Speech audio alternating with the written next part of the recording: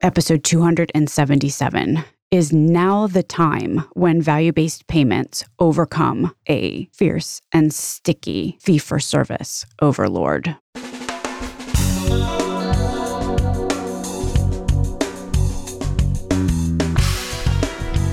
American healthcare entrepreneurs and executives you want to know. Talking. Relentlessly seeking value. Look, bottom line, value-based care has to be the future of healthcare delivery in this country. That's just inarguable at this point. Nobody disagrees, except for healthcare industry stakeholders trying to reap as much reward as possible while the going is good. And they've been really successful with their reaping thus far. Here's the thing, though. There's speculation that health insurance premiums may go up like 4 to 40% next year if the status quo remains the status quo. Is this the moment when we all start to get real about value-based care? Not because it would be a nice thing to get up and running, but because we have to. Healthcare costs are already too high in this country. You can't just add 40% and think that somebody's going to find that kind of change in the bottom of their pocket, which has already been turned inside out. But also because on the provider side of the equation, it's less risky. Here's what I mean by less risky. All of those health systems struggling right now because of the decrease in elective procedures, if they had all had a significant portion of their revenue derived from value-based agreements, where they were contracted to take care of populations, they'd all still be getting paid their global/capitated payments right now and actually able to take care of patients who need care instead of sitting on the sidelines watching their bank accounts dwindle. Today, I speak with Eric Weaver, who is the newly minted executive director of the Accountable Care Learning Collaborative based in Utah. We talk about how life could have been a lot different for PCPs and also specialists, BTW, and health systems, had we lived in a value-based world instead of an FFS fee-for-service one. Considering that this pandemic might consist of waves that extend for months, if not years, this might be a call to action for providers to get meetings set up with payers, like right now, to switch up payment terms into value. But it's also a call to action for purchasers of healthcare like employers and commercial carriers. When I was talking to Guy Culpepper, a PCP in episode 272, he really wants value-based contracts, but he can't get them alone. Purchasers and payers have to be willing to come to the table and offer them. So come on, everybody. Let's belly up to the conference room table or your little Zoom Brady Bunch box, as the case may be. Now's the time to really flip the switch to payment models that work for patients and enable physicians at the same time to provide the kind of care that's in alignment with their values. One acronym heads up in this conversation that I have with Eric Weaver coming up. APM stands for Advanced Payment Model, which is, at its simplest level, a kind of value-based payment model. My name is Stacey Richter. This podcast is sponsored by Aventria Health Group. Eric Weaver, welcome to Relentless Health Value. It's great to be here, Stacey. Thanks for having me. So, Eric, is this pandemic an inflection point so that coming out of it, our healthcare system will be transformed into a primarily value-based payment model, a model which has eluded us thus far? It seems like things are eventually going to settle back towards value. I mean, I think we'll have a famine in terms of the value-based payment discussion, but ultimately when things settle out, I'm just thinking this has to be some type of inflection point. Just the economics of it are going to drive it. I mean, I've heard a lot of comparisons to, coronavirus being the having such an impact, just like World War II. And we haven't seen it yet, I think, in terms of obviously the mortality of it. But I think economically, sure. And if the United Kingdom built their national health system post-World War II, why can't we rebuild ours? I just have to think that there's enough empirical evidence now to show that value-based payment works, aligning incentive towards better outcomes, independent physicians being a part of the healthcare ecosystem. It all drives good things to happen if we can coalesce on a common mission. And we have to think about how we're going to, I think, politically get over some of these entrenched interests and headwinds that prevent us from making it happen. If it's ever going to happen, it's going to happen now. And I just think we need to wake up. Had value-based care / capitation models been in place throughout this whole thing, would ambulatory practices, PCPs, hospitals, would they have retained some or all of their revenue despite a decline in non-COVID elective services? Because if you're in a capitated model, you kind of get paid not based on volume. So if volume decreases, your payments don't decrease in tandem. Have you seen this playing out? Is that a true statement? From what I'm seeing, the vast majority of primary care physicians are in deep, deep trouble. So there's a real existential threat. Had they been in a capitated model on the forefront, yes, they would have been able to mitigate their financial exposure and continue to offer care. Value-based care often is synonymous, or at least entails, exalted primary care. So it's funny because I asked you that question and you immediately pivoted to what's going on with primary care. Is there any penetration of that question, though, or any relevance of that question to specialists or other ambulatory providers who make a serious amount of their income doing procedures that must be in person, so have lost, upwards to 80% of their revenue, given the fact that people can't go? Yes. I see, though, that specialists historically have been highly profitable, and primary care has been historically a very marginalized physician specialty. There just hasn't been a value on cognitive services as there has been procedural volume-based care. So what do you think coming out of this then? You've mentioned the risk to independent physicians, and you also said that you've seen ACOs that are not in terrible shape comparatively. Physician-led ACOs on whole perform very, very well in comparison to the health system-led ACOs. And if I look at it in terms of this race to value and how we're going to make it work, I really think that independents have to be in the driver's seat here. If there's a silver lining in this pandemic, there has to be, something in terms of providing the next level of catalytic activity to really move this seismic shift more towards value-based payment, with physicians being in the driver's seat. The way I see it also, it probably won't come out of a grassroots movement. I mean, we all know that independent providers they all have their independent affiliations and their allegiance to their specialty groups. And, the AMA doesn't seem to really represent with solidarity all physicians. But I think if the federal government can really look at this as some type of Peace Corps, work progress administration type effort, as a new deal to really think about this reckoning that we're having to overcome. And from a federal and state government standpoint, how can we fund these new care models? And how can we incentivize primary care practices that are really closely integrated into the community and providing that level of primary care and addressing social determinants? From what I'm understanding, the flashpoint would primarily be driven by a reimbursement model that advantages risk-based care, as opposed to other potential drivers, which might be physicians leaving, employed physicians saying, I can't take this anymore, I'm going to just strike out on my own, or physicians banding together. There's been a lot of physicians who are teaming up more than I've ever seen before, maybe around PPE, but ultimately maybe that will extend into other areas. So you're saying that all that being said, it's still going to come down to economic incentive? Yes, with a couple of caveats. I do think that physicians are going to band together. And we've already seen that anyway with the lack of PPE and really putting a spotlight on the failure of the system there.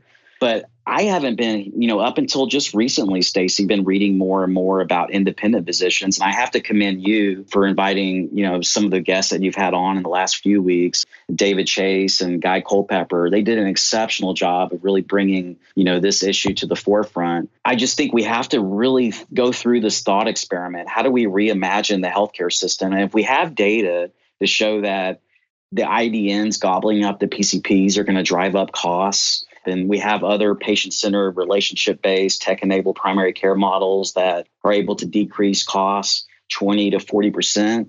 Why wouldn't we somehow incentivize that to be the direction? Now, it could come from, I think a federal economic mandate. This is kind of how we're going to structure the APM. But I also do think, going back to the point you made about physicians banding together, I mean, if it's ever going to happen, it's going to happen now. And I think the scenario that we have is physicians now aren't able to stay in business. And if they are able to collectively band together and create some voice to really catalyze a social movement away from the medical industrial complex, we'll be all the better for it. Yeah, although just this morning I was reading how the American Hospital Association is suing to continue with the facility fees, which is one big reason why they were buying up ambulatory practices all over the place, because you just put a hospital name on the letterhead and you can bill $5,000 more. So there's a gigantic status quo. There's a lot of Congress people who have a hospital in their area who's vehemently contesting anything that would reduce their ability to goose the system as much as possible, to put it in the absolute most cynical terms, but often relevant. Well, it's tough. Health systems provide a lot of jobs, and, there's notoriety of having, large, nationally branded health systems in your community, and they do good. But we have to think about, how do we can't allow them to be the voice for driving the economics of our industry. I attended a luncheon recently with Marty Makary. I believe you had him on a few weeks ago on your show. And he threw out this statistic, Stacey, and it blew my mind. He was talking about the economic imperative for health value. And we all know, we're approaching, 20% of our GDP, and that's often cited. He basically said, look, I looked at this with other researchers from Johns Hopkins, and 48% of federal spending goes to the medical industrial complex. And he broke it down like this. He said, look, 37% of federal spending or so goes to Medicare, Medicaid. You have Social Security, you have the military. Anyway, you look at all that spending, not even including what employers and the workforce are spending on their healthcare, but just federal spending. It's almost half of it.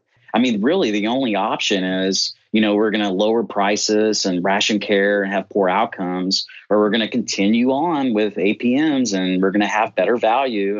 To me, that seems the no-brainer, solution. Like, we have to figure out how to do that. If I was going to say, flash question, you can say yes or no. Hospital physicians moving forward, there's going to be more of them, or there's going to be less of them when this shakes out? I think there's going to be more of them invariably, but I don't think it's going to reach the critical mass that many are betting on, because I think there's enough providers that have such a overwhelming already. They had moral injury.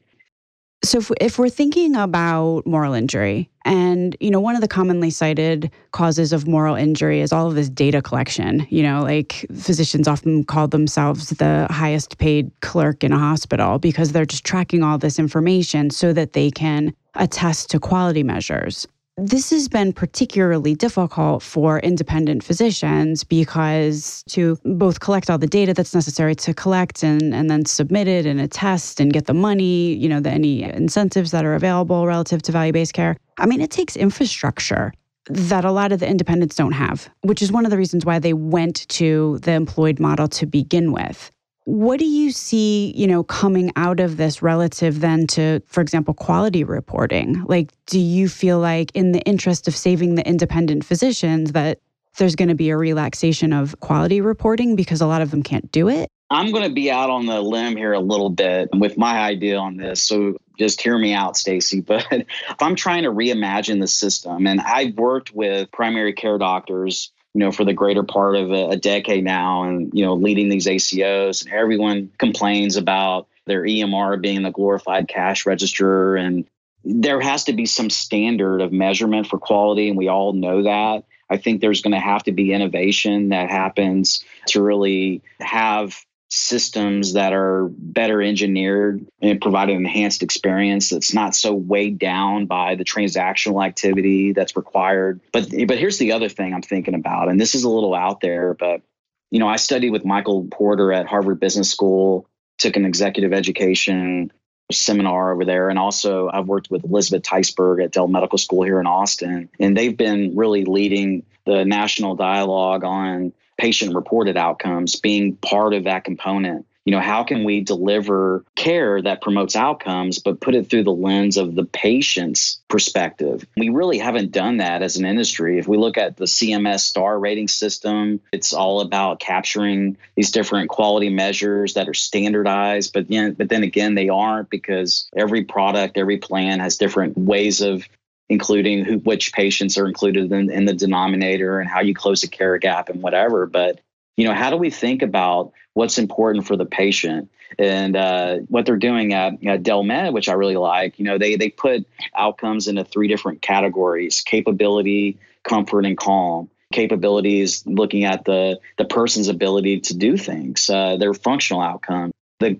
comfort part of it, are they being alleviated of their physical and emotional suffering? And then ultimately, are we providing the calm? That's part of quality. I think the in and of itself, the fee-for-service model creates poor quality. And how do we obliterate that transactional, fragmented system and really create something that's more patient-centered? I am starting to think now it might, if there ever is a time to really scrap the stars and measure outcomes that matter most to patients, that this might be the time to start looking at that. Here's a thought. If we're talking about patient-reported outcomes and outcomes that matter to the patient, one of the things that always seems to surface its ugly head is, I forget what percentage, it's a pretty significant percentage right now of the STARS measure is patient satisfaction. And patients just don't have the expertise. And typically, if you ask them why they give somebody a good score instead of a bad score, it has to do with parking in the parking lot, or, it was easy to get to, or waiting room waits, or, like things that, if convenience is synonymous with access or, contributes to access, then these things matter. But they're not necessarily valuing a successful outcome of a surgery with satisfaction. And therefore, does this all boil down to, if value-based care really centers on patients getting what they want, but patients aren't well equipped to articulate or evaluate what they've gotten, then how do we do this? Well, I think about it this way. Are we asking the right questions to begin with? Does it have to be so complicated? There's certainly a way to standardize that. If, for example, a patient has head and neck cancer and the only thing they care about is being able to swallow and have the ability to talk and not be in pain, why don't we ask those patients those questions instead of giving them, a generic CAHPS, survey, and they're going through this formidable time of distress and emotional suffering. And then we give them a survey with 30 questions and we expect them to provide us some meaningful data. And I just don't think we're going about it the right way. There's also a corollary here with the pandemic, as now more and more patients that are getting care are getting a telemedicine type of encounter, and they don't have to go to the office and they can just get care delivered to them conveniently. Then that's going to be the new norm. So as much as we talked about the economic imperative, and then there's this moral injury, and that's going to create this movement with providers, there's also going to be a consumer movement. I think there's going to be an expectation that the system is going to deliver care more efficiently with better outcomes, and it has to be easier to understand. If we waste this moment, there's a crisis. We wasted the opportunity. Now healthcare is insanely expensive, and we're having to ration it out, and everyone's getting poor outcomes. This isn't going to be the country that we want to live in. And I think it'll be just we already have, a broken system, but I can't quite say it's a tragedy yet. But I think in that environment, if we don't reimagine and reshape the health system towards value, I do think it'll be a national tragedy that's going to, future generations and really create a bad state for everyone involved. Well, you raise an interesting point, especially relative to telemedicine, because if you start thinking about it, as a patient, you're not distracted by things that shouldn't be distracting anyway. For example, parking. If the whole of your visit, 100% of your visit consists of talking to the physician, I think it's a lot easier to evaluate those 7 minutes than if it's those 7 minutes sandwiched between a couple hours of other things. Oh, exactly. And we all think about the lack of health literacy and patients not understanding discharge instructions. And there's this asymmetry in information. And somehow when they leave the hospital, they don't understand, their care plan. And that's a failure. But, hey, we're both complicit. The patient didn't understand enough and the provider maybe was rushed. And all that's true.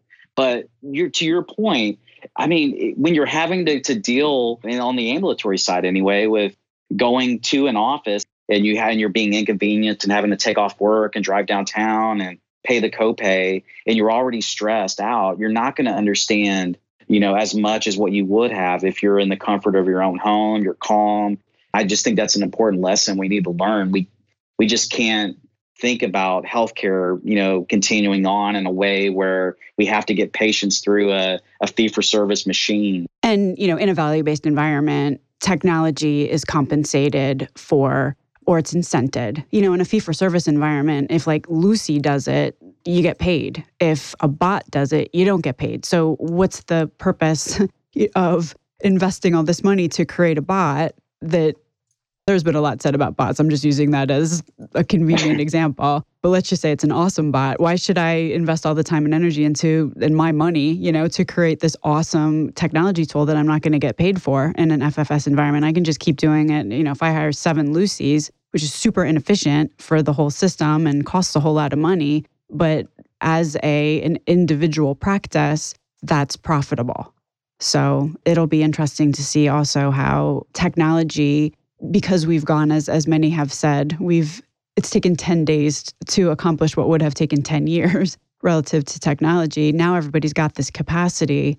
It'll be interesting to see whether practices are actually agitating in the interest of their patient, basically advocating for a value-based system. I agree. I mean, we can't devolve, if we've already moved the needle in some increment. Are we really going to go back to the way it was? We have to think critically about everything, and societally we have to break the chain of abuse and the outrageous cost escalations, and we have to be thinking about the consumer and the patient all together. How are we going to deliver better care for them and be able to align with their expectations as well? Let's talk about employers right now. Employers, obviously, there's 2 factors at play here. Number one is escalating healthcare costs, or healthcare costs that used to be escalating before all elective surgeries got shut down, and now healthcare costs have actually gone down. But the larger context here is that revenues have gone down more for many employers.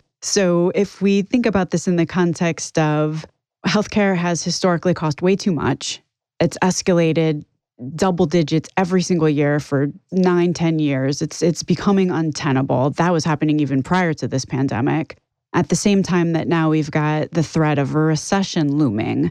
Whereas a CFO, in the salad days, a CFO may have other things that they're focusing on, which they deem more important than dealing with the healthcare line item. But now all of a sudden, often healthcare is the second biggest line item on a balance sheet from a cost perspective. So what do you think the reaction of employers is going to be? And do you feel that employers are going to demand a more capitated global risk-based payment from not only PCPs, but everybody? I think so. Employers have already been sensitized to the issue, obviously. This healthcare weighs down their balance sheet.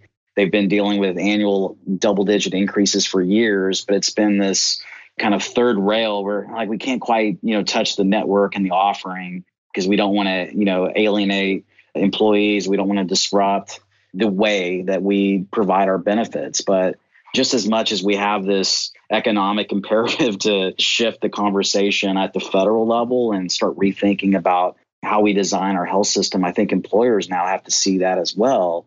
And can we look at direct contracting models and, really I've been in those meetings, Stacey, where, we all look each other in the eye and we agree that if we do this, we'll lower costs and improve outcomes. But then it comes down to a conversation around benefit design, and they can't quite pull the trigger because it's just too disruptive.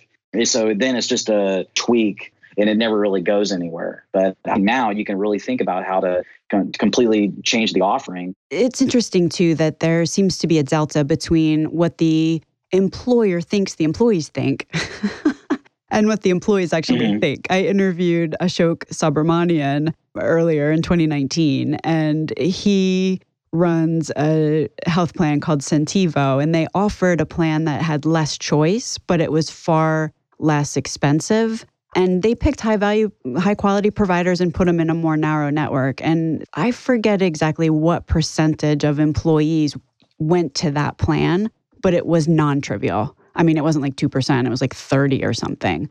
So this could be a case where the employer is thinking that the disruption is much greater than the employee is thinking it is. That's significant. And I think there's definitely something to be learned from that. Absolutely. Do you feel like, relative to value-based care, what's our timeline? And as Yogi Berra said, the future is difficult to predict. But if we're thinking about value-based care kind of coming out of this, obviously a lot of the quality programs have been stalled at this juncture, put on pause. Like you don't have to do MIPS reporting right now, in the middle of this COVID pandemic, for example. Do we see those quality measures being put back into place and people really thinking to themselves, like, how do I turn toward a more fully risk-based model? I think in the interim period, leading up to the next surge, which we know we're going to get, there's going to be a lack of thought, that we need to go towards value in the short term. I just think everyone's going to be just in recovery mode and thinking, through the lens of survival. How do we do this? But before the coronavirus happened, I was thinking, this is a transformation that's going to take probably another 10 or 15 years. I was thinking we were probably 25 years into a 40-year transition already. There's been this prevailing thought we have to get to value, and we all knew that eventually it was going to happen. But I think now there's going to be this pressure unlike anything we've ever seen. So to answer your question, I think more specifically, I think probably the next 12 months, there's going to be some thought, but, groups clearly healthcare organizations have looked at their financial risk, not with adopting downside risk in an ACO, but they've looked at their risk and fee for service. Like, wow, going back to your initial question, had we had a more capitated model, we would have had a diverse enough revenue where we could have been okay through this instead of, this intense financial distress that we're currently experiencing. So I do think there's going to be an inflection point. I just think it's going to be probably in 2021 and beyond where it really takes off. It's going to happen. I think the groundswell is already there. It's just a matter of time. Do you feel like payviders have any sort of starring role in this at all? Like just this morning, it being April 28th, there was an announcement. Maybe I just read about it this morning. Blue Shield, I think, bought a big practice in California. There's a lot of Optum is the largest employer of PCPs, I think, in the country at this juncture. There's a lot of this going on where carriers are buying providers. How does that impact this equation, or does it? I think it definitely impacts the equation. Blue Cross acquired the big provider group you mentioned in California. In Texas, through Sanitas, they're building out these high-touch clinics. Humana is looking at something similar. I think Humana really interests me, and if they're going to pull it off right, because they're saying the right things.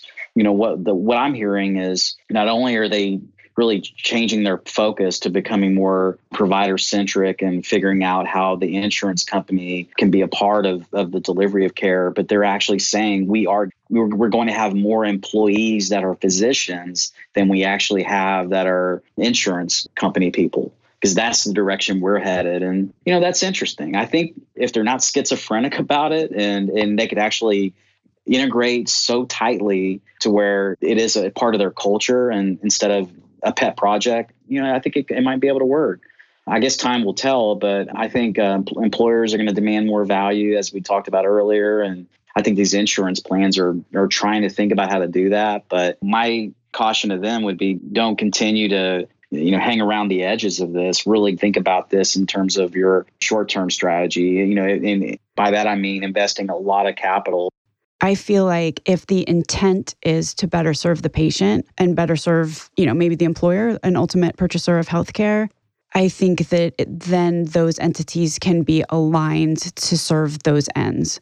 The danger is that if the brass ring becomes returns, then you lose all the checks and balances that potentially a payer and a provider might offset, let's just say, negative inclinations.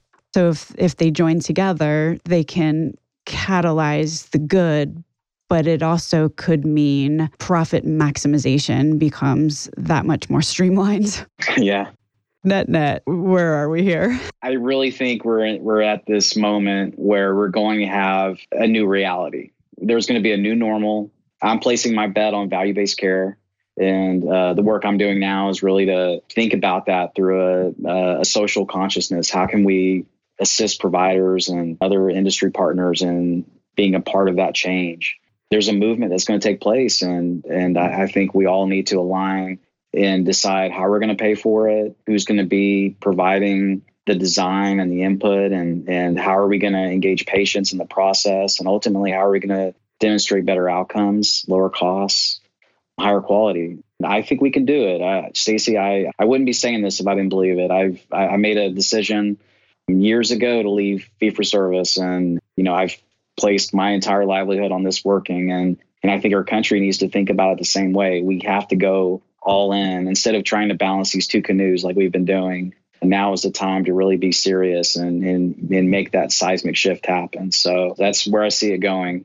I'm excited about that. I think this could be the good that, if anything, comes out of this pandemic. Eric, if anyone is interested in learning more about the Accountable Care Learning Collaborative, where would you send them for more info? We are online. So we've been around for a few years. You can go to accountablecarelc.org, and we're going to have a major announcement in the fall. I would say right now, if you're a provider group, reach out to us, sign up. It's free to join the movement. Be a part. If you liked anything I said here and you want to be part of this drive to value, sign up. We want you in the tent. We have some exciting things that are going to happen, and we're about to launch version 2.0 of this learning collaborative and really take it to new heights. Thank you so much, Eric Weaver. Thank you, Stacey. Again, it's been a pleasure. Links to everything discussed on the program today can be found at relentlesshealthvalue.com. If you visit the website, relentlesshealthvalue.com, you will also find a complete listing of all of the shows that we have published thus far with leading entrepreneurs and executives in the healthcare space today. Another cool feature is, you can subscribe to the show so that every week the episode is automatically sent to you, so you don't have to remember to go to the website to download it. Thanks so much for listening.